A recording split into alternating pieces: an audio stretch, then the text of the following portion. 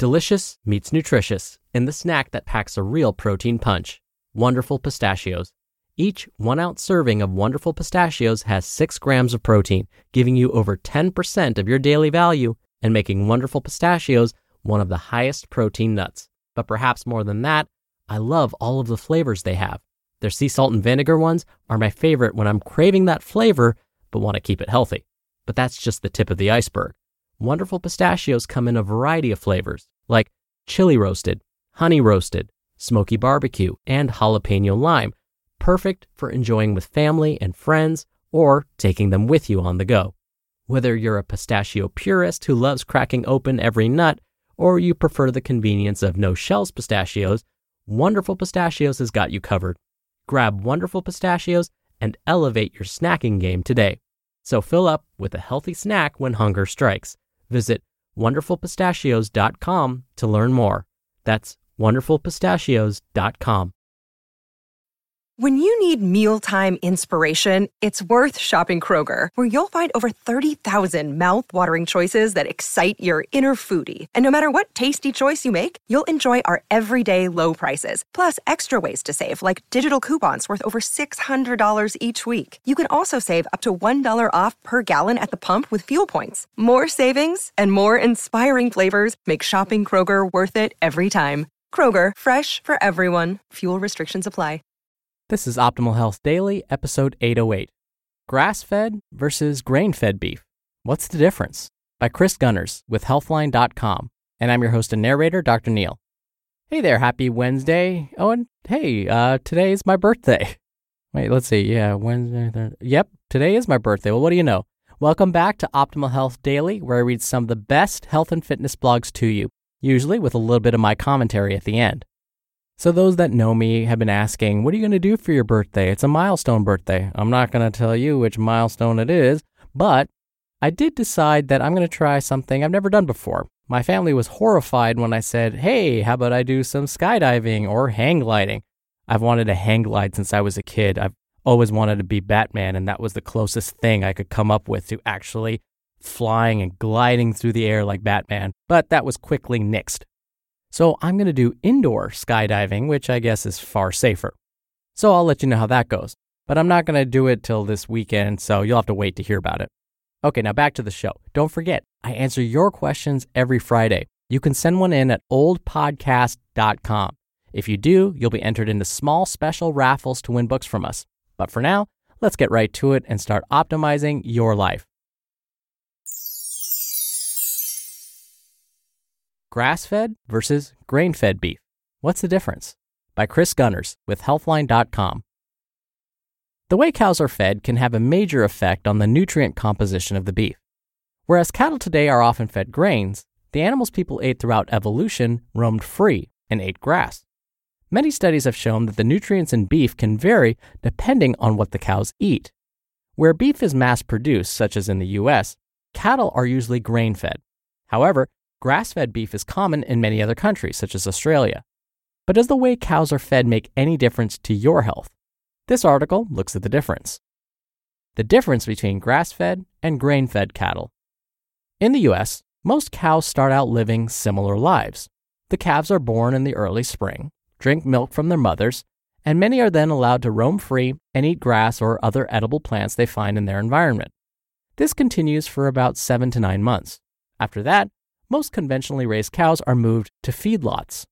Large feedlots are called Concentrated Animal Feeding Operations, or CAFOs. There, the cows are kept in confined stalls, often with limited space. They are rapidly fattened up with grain-based feeds, usually made from a base of soy or corn. Typically, their diet is also supplemented with small amounts of dried grass. To maximize growth, the cows are often given drugs such as antibiotics and growth hormones. The cows live in these feedlots for a few months before being brought to a slaughterhouse. Of course, it's not really that simple. The different feeding practices are complicated and varied. For example, grass-fed beef in Australia may not be directly comparable to U.S. products, and grass-fed beef isn't necessarily pasture-raised. Not all grass-fed cows are allowed to graze outdoors. The term grass-fed isn't even clearly defined. But generally speaking, grass-fed cows eat mostly grass, while grain-fed cows eat mostly an unnatural diet based on corn and soy during the latter part of their lives. Summary. Most cows start out on a pasture, drinking milk and eating grass. However, conventionally raised cows are later moved to feedlots and fed mainly grain-based feeds. Differences in fatty acid composition. You are what you eat applies to cows too. What a cow eats can have a major effect on the nutrient composition of the beef. This is particularly evident when it comes to the fatty acid composition. Grass-fed beef usually contains less total fat than grain-fed beef, which means that, gram for gram, grass-fed beef contains fewer calories. But the composition of fatty acids is also different. 1. Monounsaturated fat. Grass-fed beef contains much less monounsaturated fat than grain-fed beef. 2. Omega-6 polyunsaturated fats.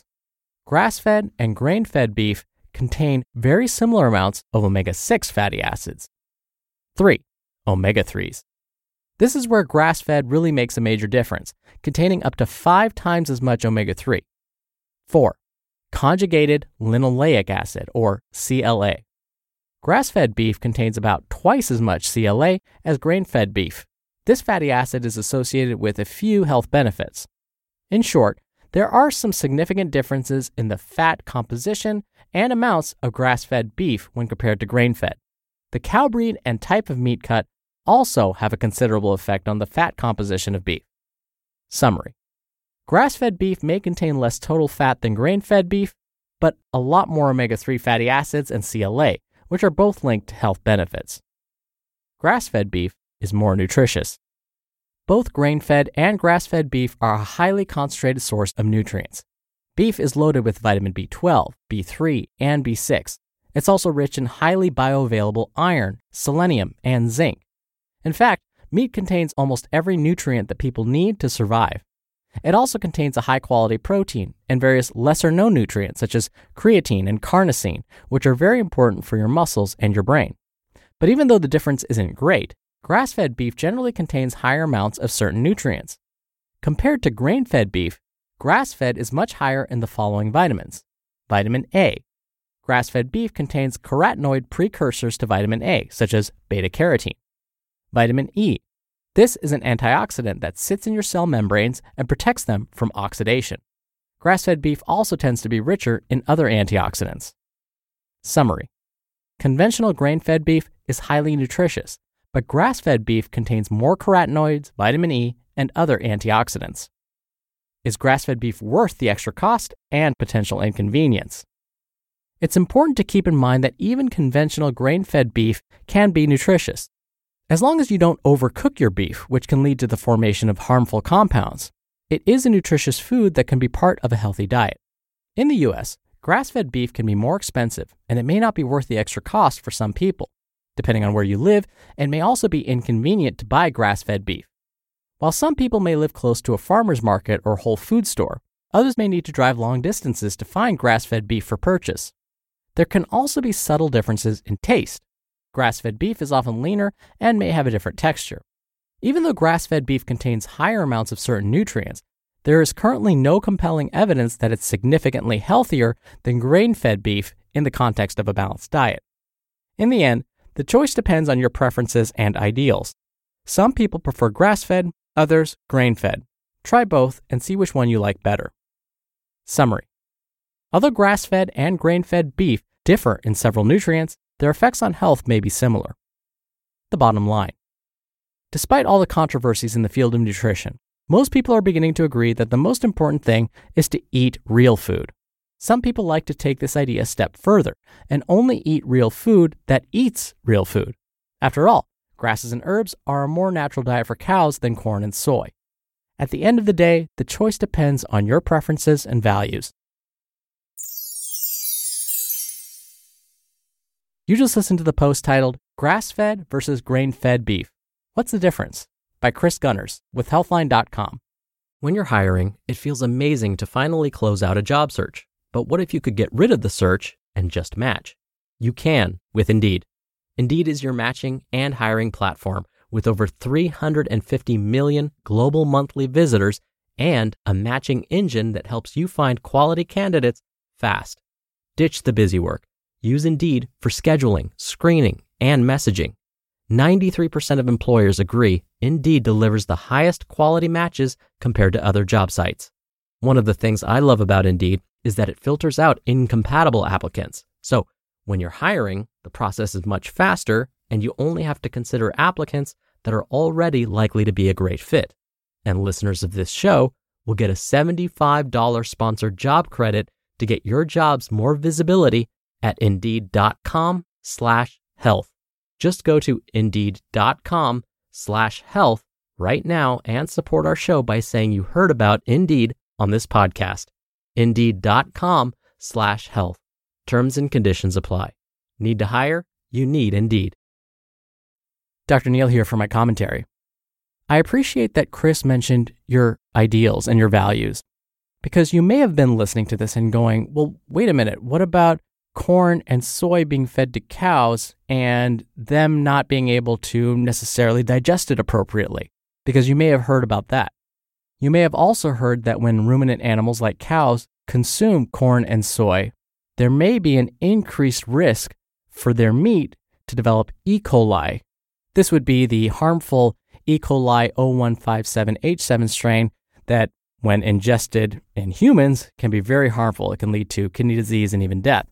So yes, there are studies that show that when ruminant animals like cows consume corn instead of grass, it may actually increase the likelihood of certain toxins being found in their muscle, which we then eat.